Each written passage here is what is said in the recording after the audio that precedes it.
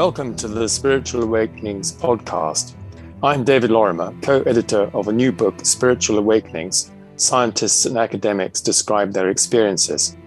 It's published by the Academy for the Advancement of Post-Materialist Sciences and is available in paperback and Kindle editions.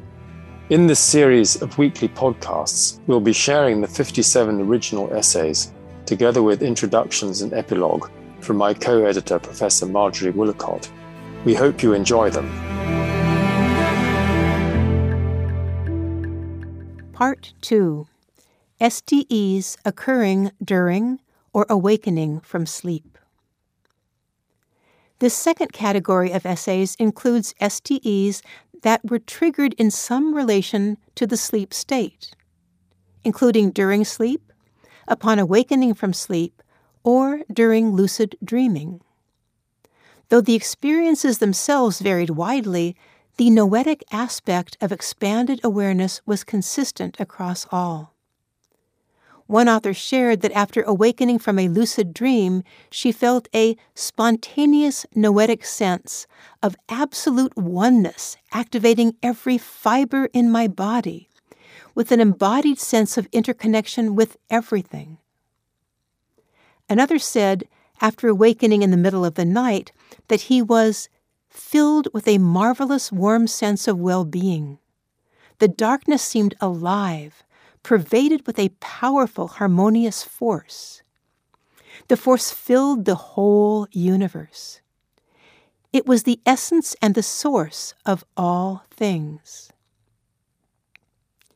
And in this ongoing theme, a third said, I suddenly experienced my sense of self, both physically and mentally, gently dissolving, and I began to experience a sense of oneness with everything around me. How could a sleep state engender a sense of expanded awareness?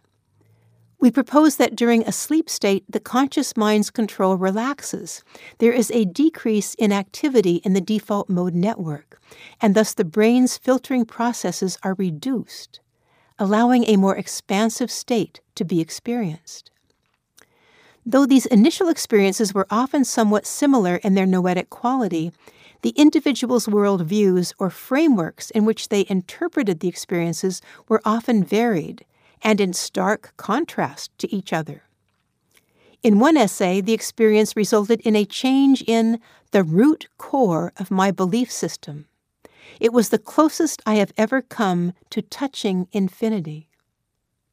In contrast, another labeled the STE as an anomalous experience, a momentary lapse in my perception of reality, not to be pursued or appreciated. As you see in these two examples, the interpretation was sometimes influenced by the individual's worldview when they entered into the experience. Though some worldviews crumbled, like a house of cards, when met with the noetic experience, others, though they gave a glimpse into an alternative lens on reality, remained in place for many years, as further experiences and evidence were required in order to shift to a new framework. As you read these essays, we invite you to notice your initial reactions to the experiences described. Do these reported experiences seem trustworthy and reliable encounters with an expanded state of awareness? Or do you feel yourself dismissing them or even pathologizing them? Your initial response is often an indicator of your underlying worldview, consciously or unconsciously held, that establishes boundaries for how you interpret the veridicality of anomalous experiences.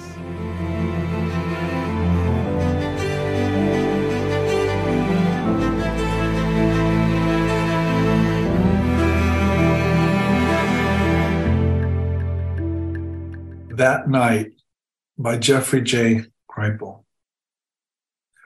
I have written explicitly and many times of what I call simply that night. By such a phrase, I mean to point back to early November of 1989, when I was living in Calcutta and personally immersed in the fall festival of Kali Puja. a major ritual cycle in West Bengal dedicated to the Hindu goddess Kali, who was depicted in the spectacular art as standing on her prone, sleeping, or meditating husband, Shiva. Her forearms outstretched in various poses, her tongue sticking out in something between fury, ecstasy, and arousal. I went to bed one night in the middle of the festival and did not wake up. Or better, I woke up, but my body did not. A conscious, intelligent energy emerged from somewhere. As I lay there on my back like Shiva, this force, power, or energy, this Shakti, interacted with me erotically, spiritually, and physiologically all at once. I thought I was dying.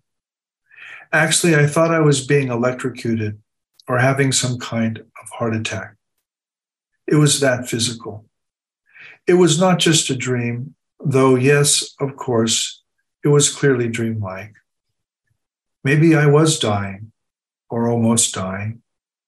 Then the conscious energy imploded into my heart region, and I experienced myself floating to the ceiling, as if drawn up by some kind of invisible metaphysical magnet.